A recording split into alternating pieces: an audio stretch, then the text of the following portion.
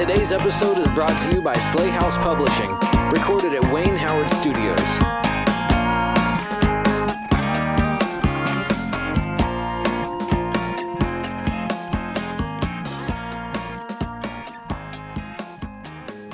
Welcome back, everyone, to another episode of Slay House Presents. I'm your host, Trevor, and with me today is a very special guest. William Sterling is a horror author, aspiring screenwriter, and podcaster from Atlanta, Georgia-ish.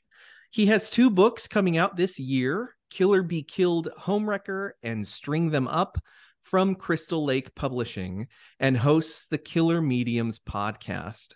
Welcome to the show, William. Thank you for having me. I'm so excited to be here. You know, it's long been on my bucket list to have you on the show. I got to know you just as we were starting Slay House Publishing. You were one of the very first people to kind of jump on to greet us as a new publisher. And then getting to know you a little bit through your work, getting to know you through Killer Mediums was just such a huge blast. And now getting you on the show to talk about Killer Be Killed, Homewrecker is just extra special. So thank you for coming on the show. Absolutely. I feel the same way back to you. I feel like you took a chance on me when I was first starting out the podcast, Killer Mediums, and came on and did just this episode about children's horror that knocked my socks off. Your in-depth breakdown of R.L. Stine and Scary Stories to Tell in the Dark and all the rest of those gems made me realize, like, maybe in the middle of the episode, I might have something here. This might really actually be worth my time to keep making these episodes and putting these out.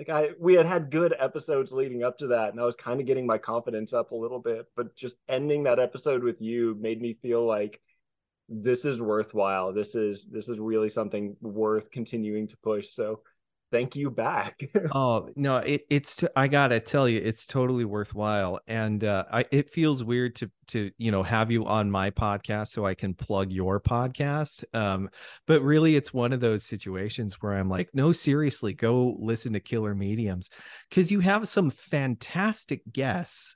And one of the things I love about your show in particular is that you bring them on to share their expertise, about something they're very passionate about, which leads to, I feel like, just a whole bunch of education all around. I had not thought of found footage very much until I listened to that episode with Brianna Morgan, and then found myself just watching everything she suggested we watch. It was it's such a great time. And so I really love what you're doing with that show. And along with She Wore Black, those are my 2 favorite podcasts. I absolutely love the energy that you bring in, and I love the work that you kind of do to really highlight your guests. And I wanted to open our episode talking specifically about Killer Mediums and some of what kind of prompted you to create that podcast and your vision for it when you first started out. Sure. So the basic pitch with Killer Mediums is that each episode we're going to tackle a trope or some aspect of the horror genre that whoever the guest of the week has some sort of a specialty in. So you mentioned Brianna Morgan talking about found footage horror. I brought her on to do a found footage episode right after she released the Reyes incident, or re-released the Reyes incident, to dive into that, because the Reyes incident is this really cool found footage book, which is not something you hear of too terribly often. But she had all this expertise about Noroi the Curse and Blair Witch Project, and just brought all of this different stuff to the table that like you were saying, I wouldn't have thought of. I don't have a PhD in found footage horror-iness or whatever the equivalent would be. But I think the idea for the podcast kind of came from James Sabata and the Necronoma.com. I guested on there a couple of times and listened to that podcast all the time. And my favorite part of the podcast is usually near the very end when they ask their guest for comps to whatever movie they've been talking about up to that point.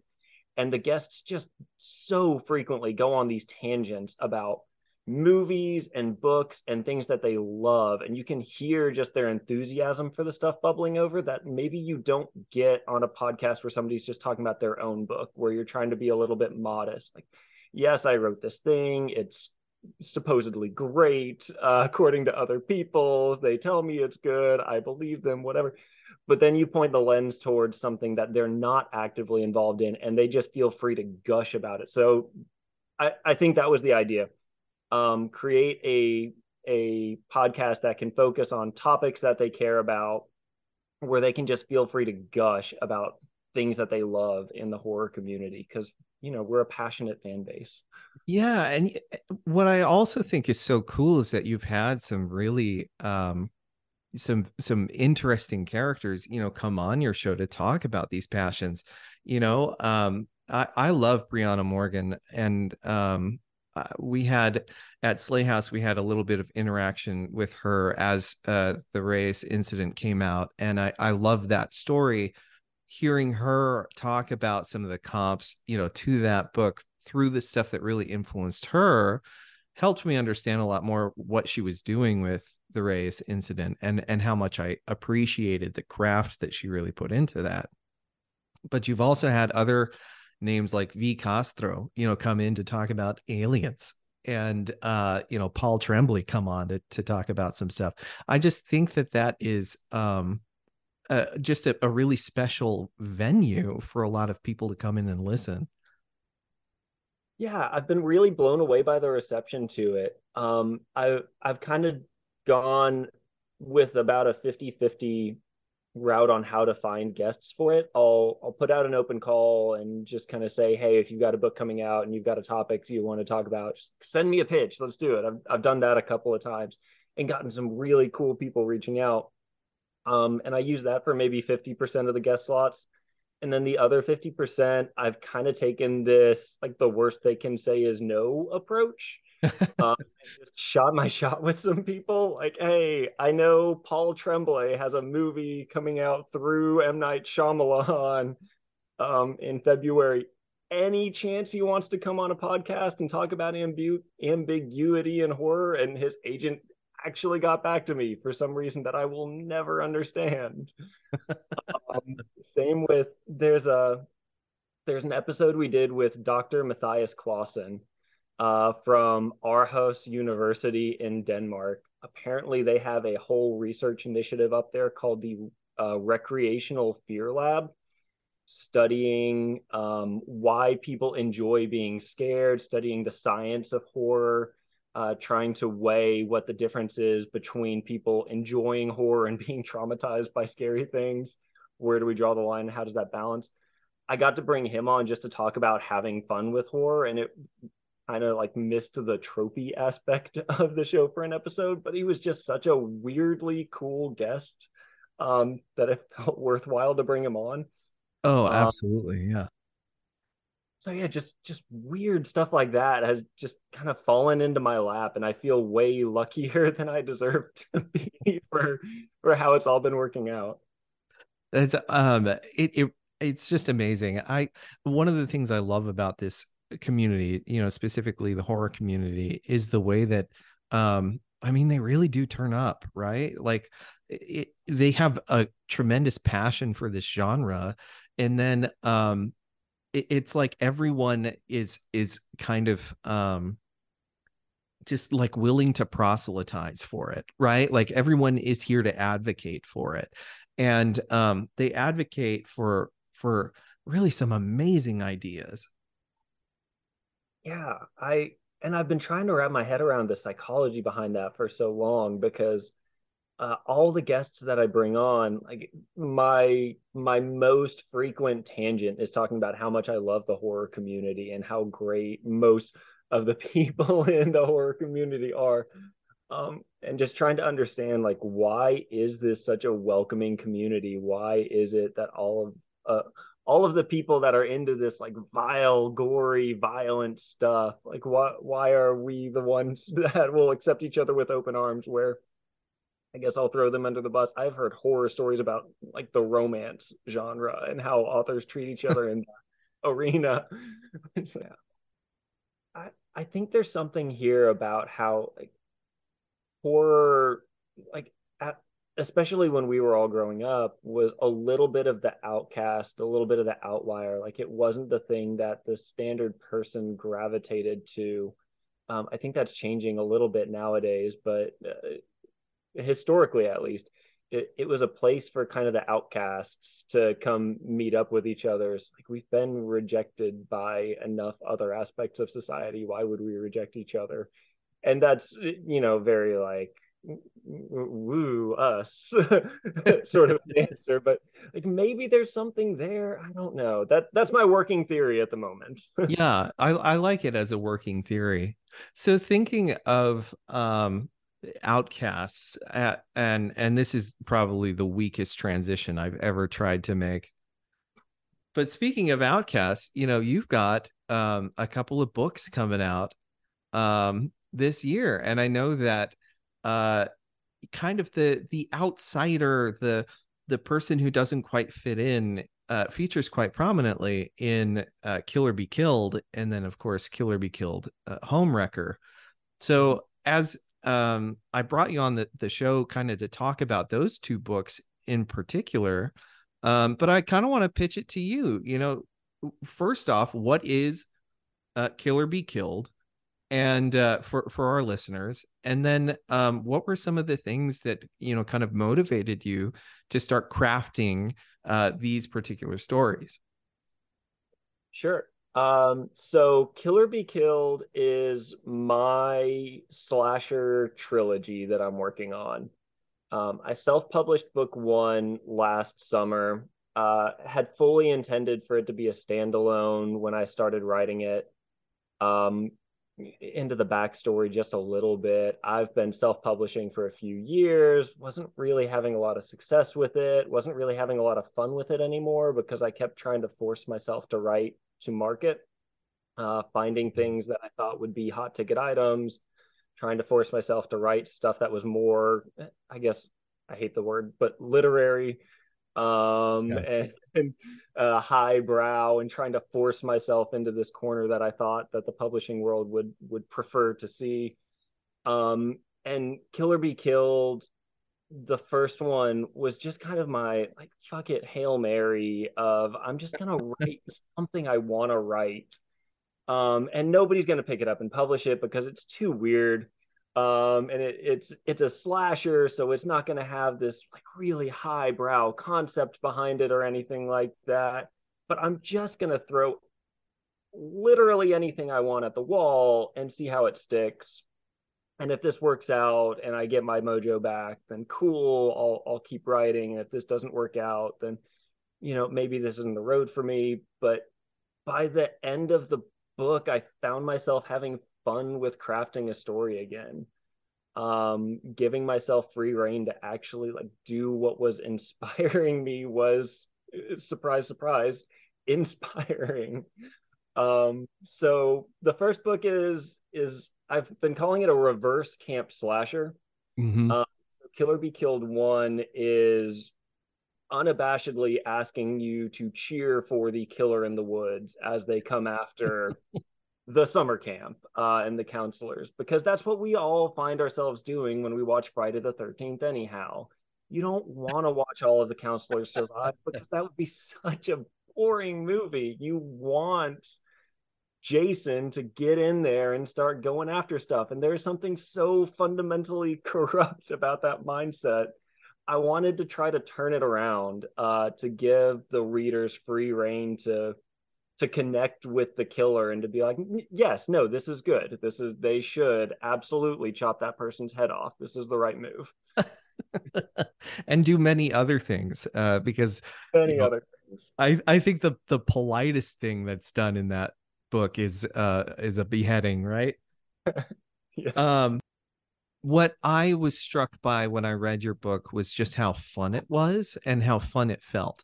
I know I've said this on the show in other places, and I know we've had a conversation about it too. It's like literature should be fun. Like I think there's real value in a book that is fun and takes joy in what it's doing. But I also felt like your book, as fun as it is, still has important emotional underpinnings, to the main character Boone, and his daughter Athena.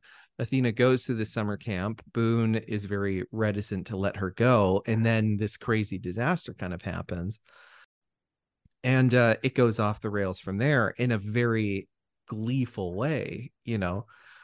um and anyway, I was really just struck by how inventive the book felt in its kind of gruesomeness, its willingness to take part in that activity of like, no, give the people what they want. Right. I to your point about the divisiveness and the classism, and I think there's so much room in the horror sphere for your Ari Asters and your Hereditaries and your like big grandiose like purple prose writings. Like I love those so much, but there's also room in the world for your Friday the 13th, and your splatterpunks and your people that are just out here like to have a good time, to throw the bodies at the wall and see what bones stick. Absolutely. um I found too that your sequel, which is coming up in this summer, Homewrecker, it satisfied a lot of that emotional beat, but also some of the craziest kills I've ever seen or heard of in any slasher ever. I mean, it took my breath away in a couple of places. I was like, this is diabolical. After this, I want to hear which kills that were, because I've gotten different reactions from everybody I sent it to, focusing on different aspects. But yes, so I if mean, I could spoil it if you want. I'll tell you right now. sure, yeah. What? It's the barbed wire in the living room. Yes. Okay. All right. So we'll fast forward up to this point a little bit. So the first Killer Be Killed is a reverse camp slasher. It's a little bit more like 70s, 80s slasher focused. So the idea when I wanted to go into the sequels was I don't want to stick in the same genre of slashers. Slashers have been evolving, so I'd like this trilogy to evolve a little bit Mm. too. So Killer Be Killed Homewrecker is a home invasion slasher, kind of bringing it up more towards those 90s teen slashers, Scream and all those where things are happening in a hometown. And the whole thing culminates in basically a reverse home invasion. I don't know why I'm so into the word reverse right now. I mean, why not? Flipping a trope on its head is fun. Yeah. But the main characters know that the baddies are coming for them in their home, and so they decide to turn their house into basically a jigsaw trap, to try to survive the night, get through everything. And yes, so the barbed wires, I was having a really hard time coming up with that kill. I knew that there was one more wave of intruders that I needed to get rid of. I had the kill for the first wave of them figured out, and I knew where Right. things were going to end up in the house. I just needed to get rid of three more bodies or four more bodies or however many were there. So I was laying in the living room one day with my kids jumping on my chest. Like this is painful. Thanks, Craig. My ribs didn't need to exist anymore. But staring up at the ceiling fan and just like realized that it could get weaponized. So yeah, I've got a really fun kill here where we're attaching spools of barbed wire to a ceiling fan and letting it go. It was just like I said, it's absolutely diabolical. And I think that word works in the context of the book too. Like it's in the Oh, book, it's literally diabolical, right? Yeah. No, it was just so much fun. So circling kind of back to this notion of like the tropes of a slasher and this idea of like the evolved slasher. You pay homage to two evolved slashers, literary slashers, um, that I kind of want to pinpoint. First is My Heart is a Chainsaw, and the other is Curse of the Reaper, by Stephen Graham Jones and Brian McCauley, respectively.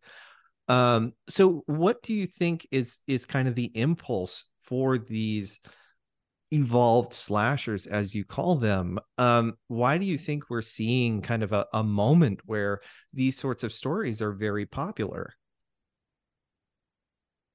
I think slashers have always been a little bit tongue in cheek. I think just in their nature, when you're writing a story about some big evil thing person just cutting people down for an entire movie, there's going to be a little bit of goofiness involved with that. There's going to be a little bit of kind of stringing out a narrative involved, and things are naturally going to get a little strange when you do that. I think that's always kind of been the case. And then when you get to Scream and Wes Craven, in the 90s, just having somebody literally turn the camera around and point it at that goofiness opened the door for that trope or that subgenre to be very self-aware, to be very kind of self-deprecating, but in a fun way. Mm-hmm.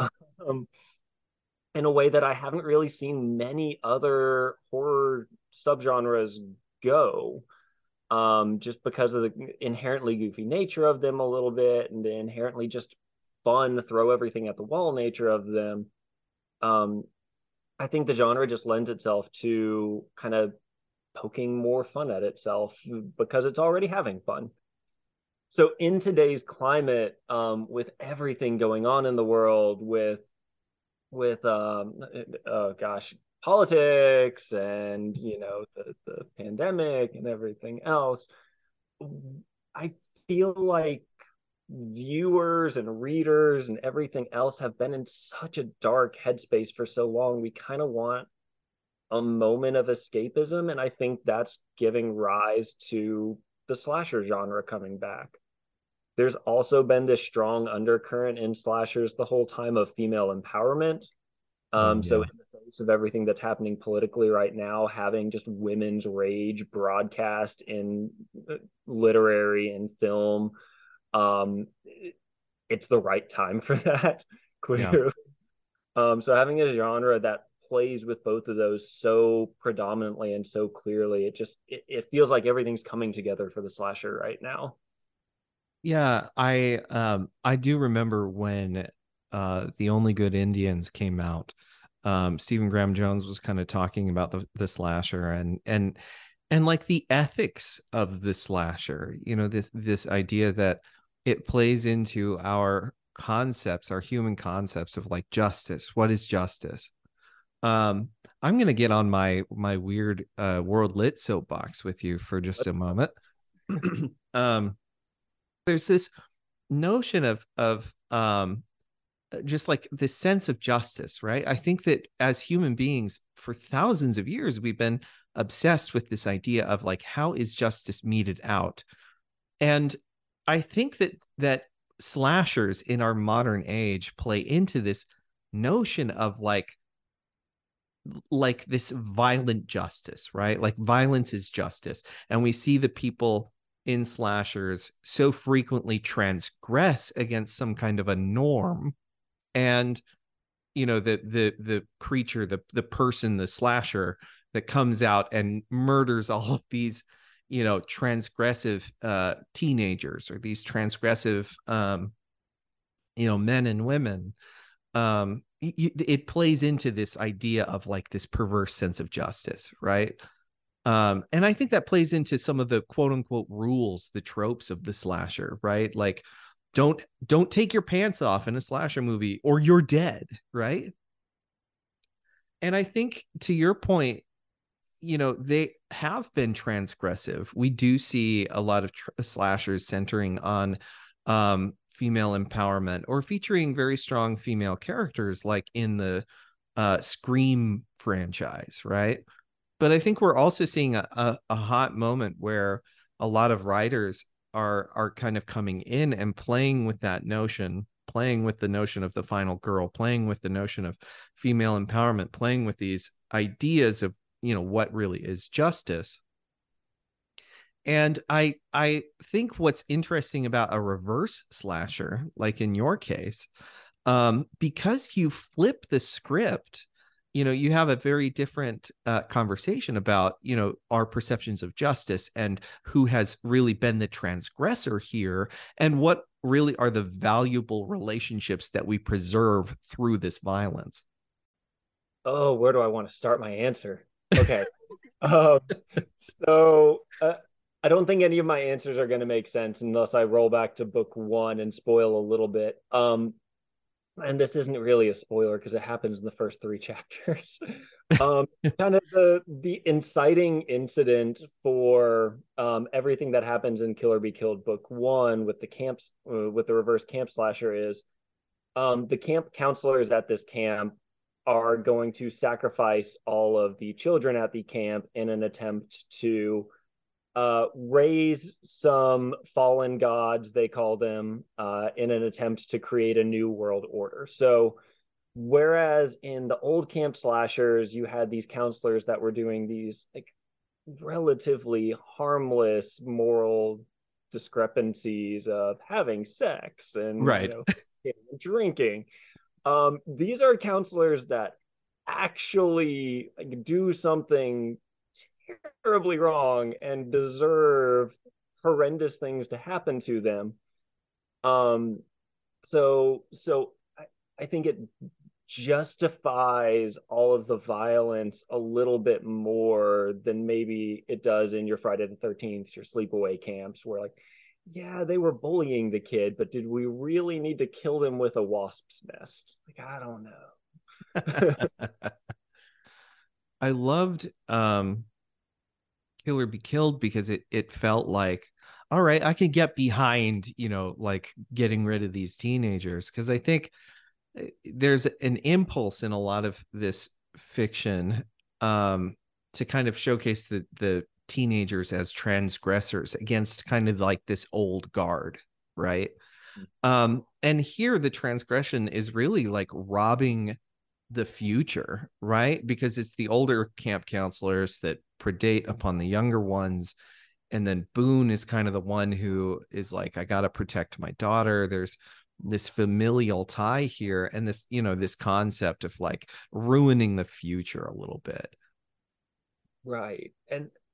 But there's also always this thing that kind of nags at me when I'm watching things like this or watching revenge arcs or anything like that. Like, I'm very much not in the camp of an eye for an eye. I don't believe that morally. I don't believe that philosophically.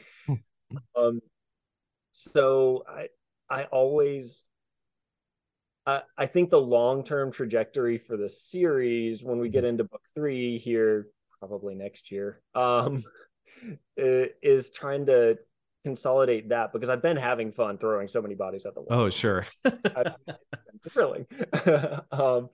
But I think there have to be some repercussions for that too. The moral standards don't just go out the window because something bad happened to you.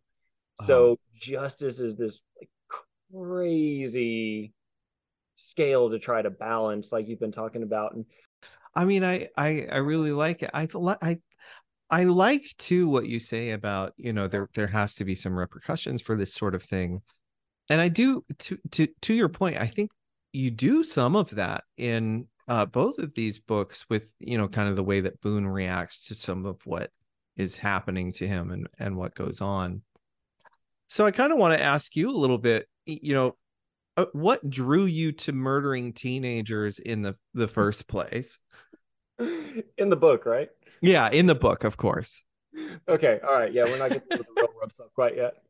Um, I think, oh my gosh, this is gonna sound so vile for a second, but I promise I'm gonna bring it back.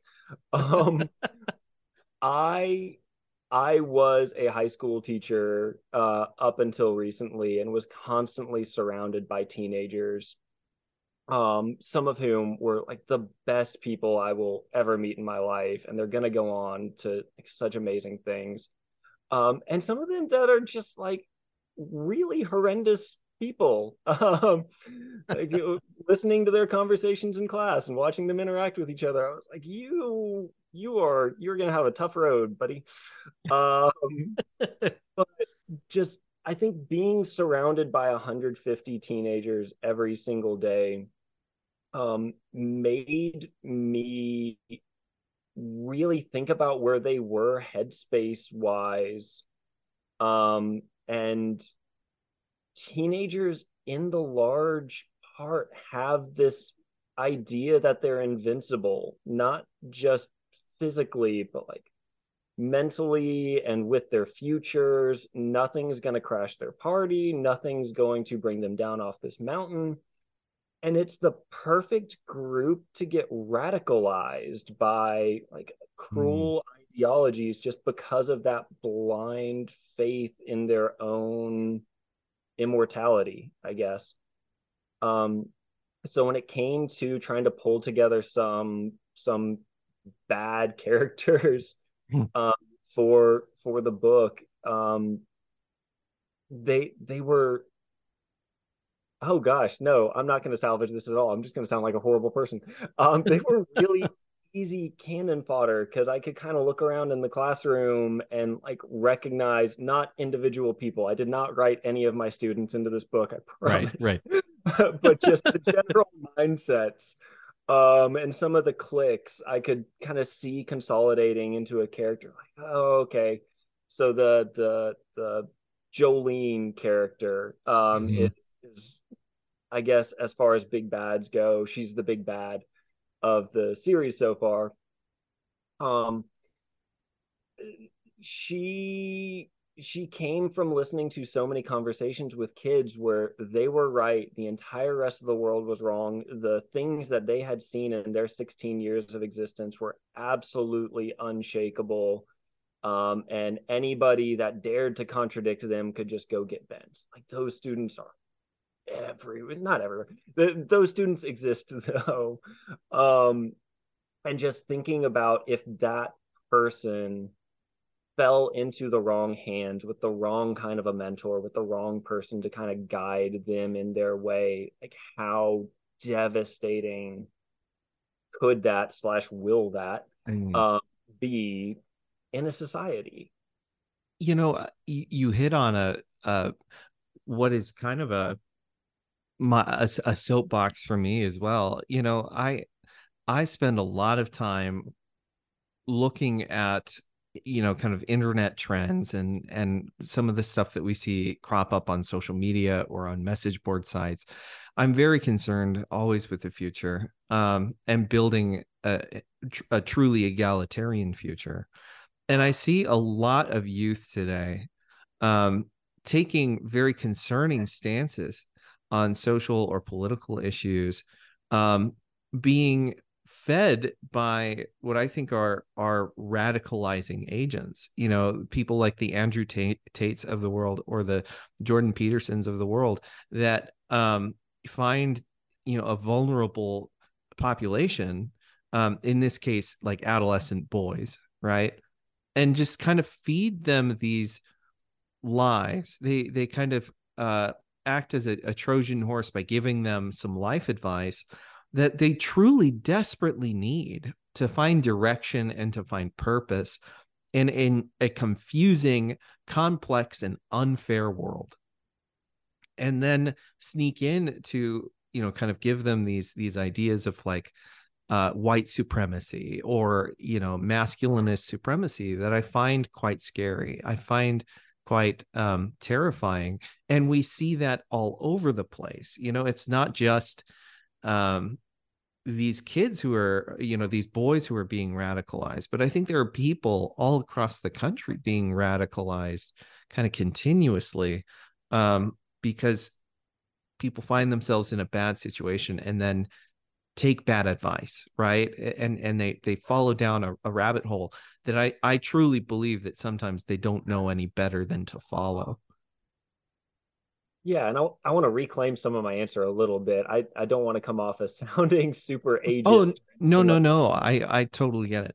I think it I think it's a symptom of just the situation in their life right then. When you're a high school kid, you very rarely have gone out and seen anything of the world. You have probably seen the few thousand people that you went to high school with, and coin toss over whether or not they're representative of everything that the world has to offer.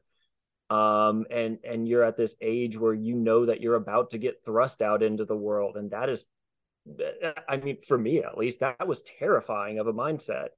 Not knowing what I was going to do with my future, not knowing where I was going to go or who was going to help me once I was out there. Like senior year of high school is it is some sort of mental torture.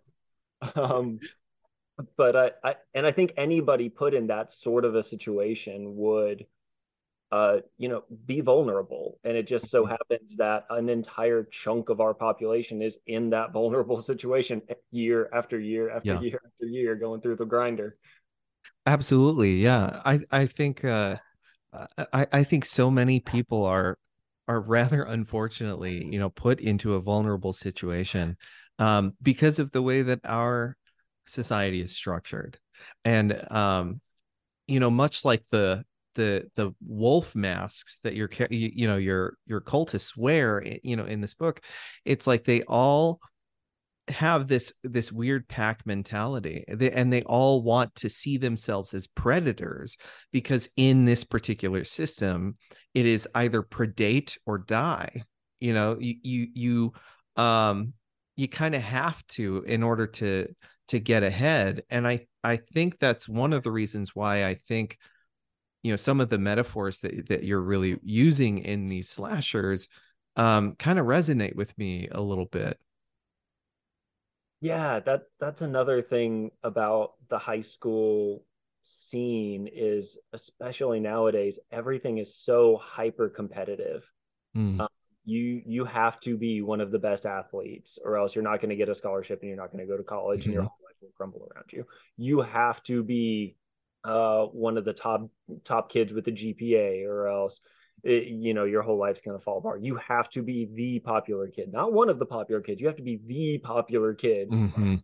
or else nobody likes you and you're not amounting to anything. Like, there's so much pressure that these kids put on themselves, Mm. and that we as a society put on them. Like, it's not all self-inflicted. So much of it is Mm.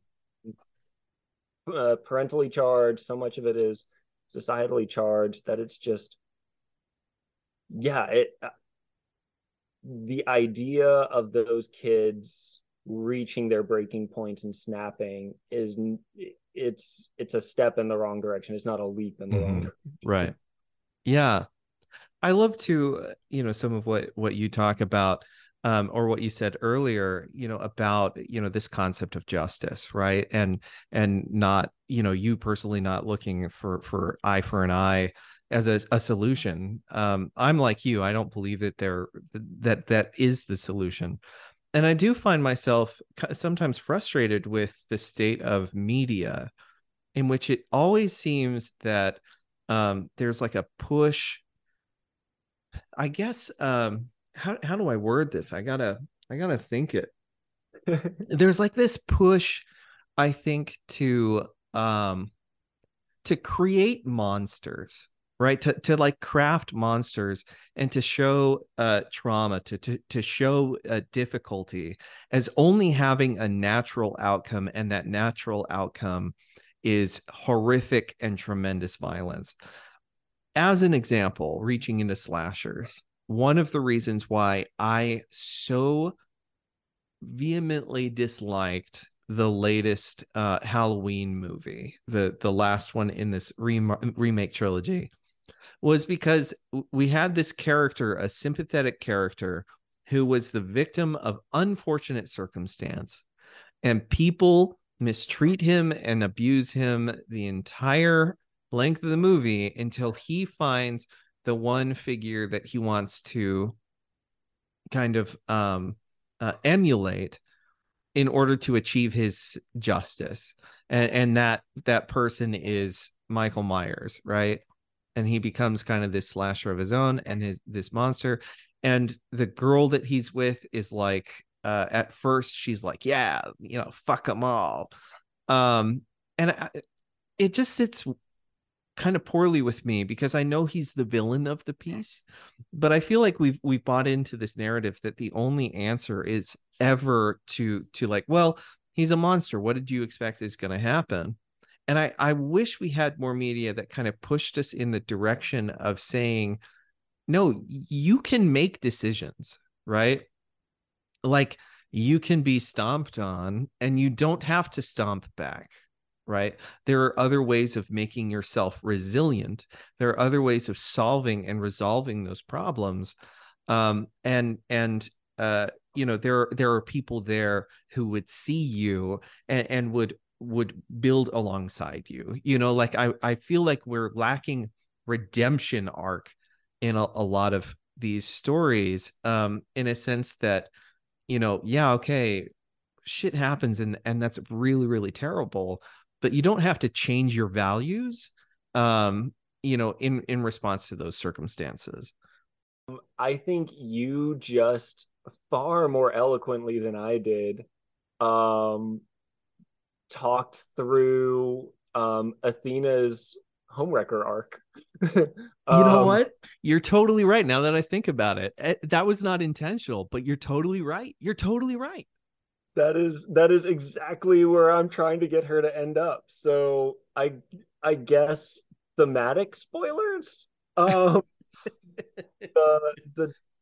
So in Kill or Be Killed, the two main characters are the daughter Athena, who attends the summer camp that gets decimated in book one, and her father Boone, who for various reasons gets stuck at the summer camp and then realizes what's happening and then goes on a revenge tour to tear the camp down. A big thing with Athena in book one is that she's a very passive character. She is trying to survive the entire time, and that is it. She is hiding wherever she can hide. She is just getting away from these things, and there is carnage all around her, but she's trying to stay out of it. Yeah. In book two, the transition becomes everybody around her is kind of pushing her to be more active, because third walling it, that was a little bit of the feedback I got from book one, was that the female character didn't really do much. That was kind of on purpose, but I see your point. So everybody's also, she's like 12 in that book, or 12-year-old girl. What do you want her to do? Go grab the sledgehammer? But in book two, there's all this pressure on her to go out and to start, killing or being killed. Hey, book title, but and it trying to decide how much I'm spoiling here. By the end of book two, we see her reaching her decision point, if she's going to kind of feed into this or not. And then book three, I think, is going to be all about the repercussions of that and trying to, yay, repercussions again, and trying to land this plane with the idea of like the cycle of violence just perpetuates, and eye for an eye isn't necessarily the way to go. Trying to find a way for her to find closure while also learning that lesson. If I can pitch, the Last of Us Part 2, I think was a master class in talking about revenge arcs and talking about all of this forwarding trauma along sort of a mentality and perpetuating violence. So I think as far as slashers are concerned, that's one of the best slashers in modern history in my mind. And we can debate that if you would like to. I know I you know what? So I haven't played the game, but I know all about the story. I was I watched that hot moment where the internet had a meltdown over it and just was exceedingly negative about it. And through watching a lot of the story and like actually reading what is this story, what happens in this game, I was just like, man, the entire internet got it wrong here. Right. Yeah. Right. um yeah, so my wife Jessie has been going on this horror journey with me for the last few years. She did not grow up a horror fan. She was not a horror fan like until we got married, and I've just been like slowly wading her into the waters. She watched the first season of the show with me, loved it, was fully bought in. Um, so when the show ended, it's going to be 2 years until the next season comes out. So I kind of Mm, pitched to her like, we have the game. You can see where this is going if you want to. She doesn't video game very much, but she took a shot on this, and we got to the scene, mm, um, like an hour and a half yeah. in. So she won't come back to it. She's Oh like, no. I don't know where this is going. I don't want to know where this is going. And I keep trying to sell it to her. No, no, no, no, no, no, no, no, no. You gotta see where the arc is because Yeah. it's so worth it. But she's just so mad at everything right now. I totally get it. I totally understand. So moving away from Kill or Be Killed a little bit, I also want to hear just a little bit from you about String Them Up, which is your next book coming out from Crystal Lake Publishing. I've read just a little bit of a kind of a preview to this particular novel, and I'm very excited about it and it coming out. But I kind of want to hear from you. You know, what is this book about, and what are some of the things that you're exploring in it? Sure. So this book was one of the ones that I wrote while I was in my, I'm gonna call it my trying too hard phase. Um, I I desperately wanted to make an A24 kind of a book that explored unprocessed grief, what happens when you take a horrifying event and try to just compartmentalize it for too long and ignore it and try to move on Mhm. with your life without dealing with it. Um, so it's about a ex-cop named Sinclair who moves to a place called Hollow Hills. He just lost his wife and his son in a accident, and rather than facing that tragedy head on or dealing with all of the issues in his own life, he's coming from a corrupt police department, etc. He tries to just escape it all. He has a friend that lives in this small town that's the sheriff there that offers him a job. Come on up here. Nothing ever happens in this town. You can just, vibe and write out your days. And so he moves to this town to try to get through it. And lo and behold, it is not actually a sleepy, quiet town because then we wouldn't have a book. But it's we've got haunted puppets, everybody. We've got murder puppets. Um, and there's a very good reason for that. Or at least I think there's a very good reason for that the book Yeah. gets into. But him refusing to process his grief and the reason for the murder puppets running around are going to be very interrelated, and they come to a head. Um, I don't know. I really liked the message of the book when I started with it, but again, I think I was trying too hard to be too highbrow with it. So when I got done writing it, I kind of tabled it for a while and then I wrote Kill or Be Killed, started having fun again and came back to it, and I was like, this just needs more bonkers kills. This needs a couple elements of just weird, what is he doingness. And when I went in and added a little bit more of, I guess, my own flavor to it, I Mm, figured it out and it clicked.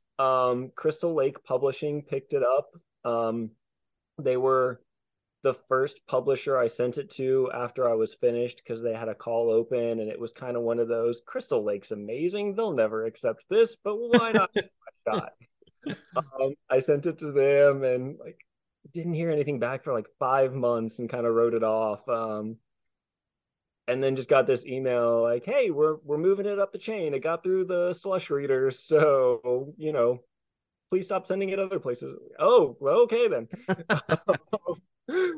But yeah, I guess once I gave myself free reign to put myself in the book, I think it found itself a little bit. So it's all of these big highbrow feelings of what happens when you empty yourself out, when you try to just be dead inside, puppet, um remixed with just like there's a peacock farm, right?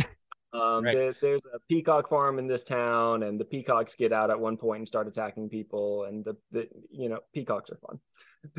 I love that you as a writer are becoming more comfortable in this moment of like finding your voice, right? Because that's like writing 101, right? Everyone kind of says like write the story that you want to read, write the story that you want to write. Don't worry about anyone else. Your readers are going to catch up to you, and I really do kind of believe that. I feel like there are a lot of readers in a lot of different seasons of life, and as a writer, yeah, like write the thing that you need to express, because you don't even know, there's probably someone out there that needs your story, right, and needs you to tell it specifically. um I totally struggle with exactly the sort of thing that you talk about, because I'm not a trained writer. That's not my thing, and I'm trying to really delve in and really start crafting my own fiction, to maybe get out there someday. And I struggle with, what kind of a story am I trying to tell here? Because I feel like so much of me is just deeply cerebral, but that also makes for weird, boring stories. But no, okay, so I guess this is kind of going back to that literary idea. Like there are so many just people sitting in a room talking books that are Mhm. utterly fascinating. Like there is an audience for that. There is a need for those kinds of stories in the world. Not just throw buckets of blood at the wall, but like Mike Flanagan monologues or Oh yeah. I think finding that voice is important, and I think I lost a lot of my confidence in. Um so starting out, I was a self-published writer with absolutely no clue what I was doing. I think Kill or Be Killed is technically the sixth book that I ever pushed publish on. Mhm. The first three are dead to the world. They will never see the light of day again. They were not well constructed. They were not well written. Nothing about them was good. And I feel very confident saying that. uh, the first book that I looked at my back catalog and was like, okay, I kind of figured stuff out there, was Through Frozen Veins. So it still exists. I don't think it's the best example of my writing, but it's strong enough that it's still out there. But there was this strong learning curve of me having no clue what I was doing and getting rejected because of it, that shook my confidence in the wrong things. Mm. My writing wasn't strong enough. My grammar wasn't strong enough. My punctuation wasn't strong enough. Like nobody would give me the time of day because I didn't know the fundamentals. But in my mind, I took that as my voice isn't good. I think in my mind, I Mhm. took that as the stories I was trying to tell weren't weren't strong enough or something like that. When I was just misattributing the problem, I just needed Mm. more practice. That's um that's really good advice, and I feel like that's also really encouraging. I really want to tell you personally, um I really enjoy interacting with you, and I really enjoy the growth that I've seen in your literature just from book to book. I had a great time with Kill or Be Killed, and then Kill or Be Killed Homewrecker swooped in and was like, "Oh, you thought that was fun? Uh, well, here's a book that's both fun and gives you the cerebral stuff that you love." I felt like there's a real development in what I see from you as a writer, just from the one book to the next, and the development, the complexity of the new themes that you weave in that strengthen, kind of retroactively the stuff that you're doing in that first book, and draw out again some of these conversations that we've had about, kind of what your story is saying, and what it's doing with these metaphors. So just that's me saying hats off to you. I'm so excited for, your continual evolution as a writer, because I think that this stuff is really thrilling. And as I wrote in my review for Homewrecker, I can't wait for a third installment. I closed the book and immediately was like, well, what the fuck is gonna happen next? Like, get on this, write this. I want to read it. Thank you. Everything inside of me is broken right now. I oh man, I love you. Thank you. No, Um, you're welcome.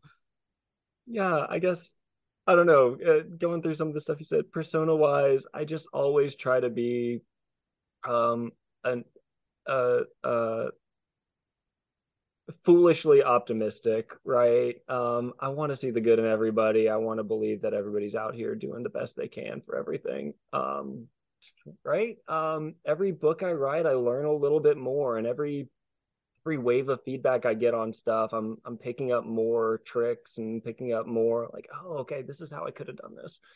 Um, I think that's the ultimate goal for any artist or any creative, is just always keep growing and finding ways to improve. When you feel like you've made it, and when you feel like you don't have anything else to grow with, like, one, you're gonna get bored, and two, you're wrong. Well, I could literally just spend the rest of my night talking with you. I would absolutely love that, and I'm definitely gonna have you come on the show again at the conclusion of Kill or Be Killed, this trilogy. Hit us up with some details, though.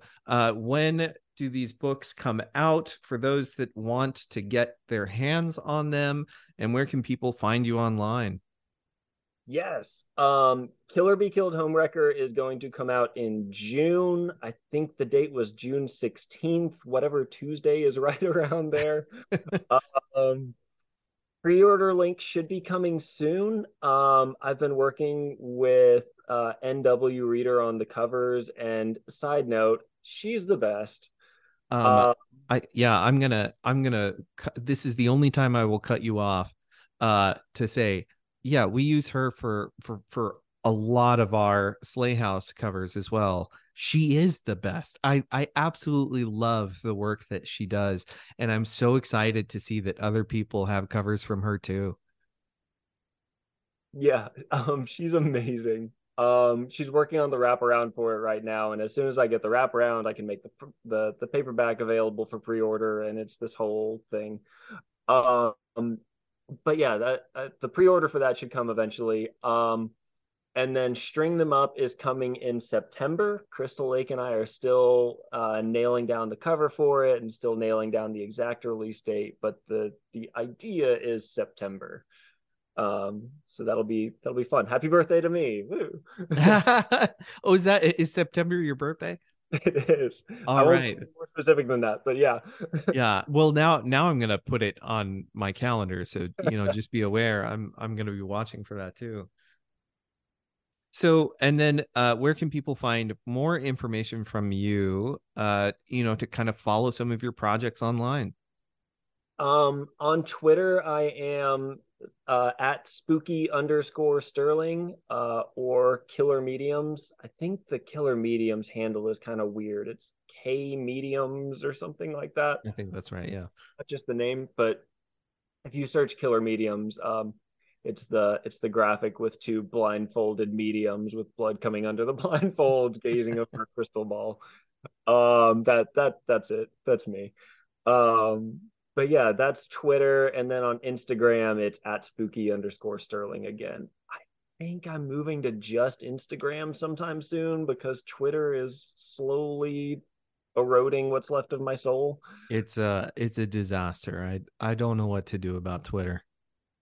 Yeah, it's hard because I have so many friends that I interact with primarily on Twitter, and I think I'm friends with them on Instagram also, but I'm not confident enough in that to delete Twitter yet. I don't know. It's hard.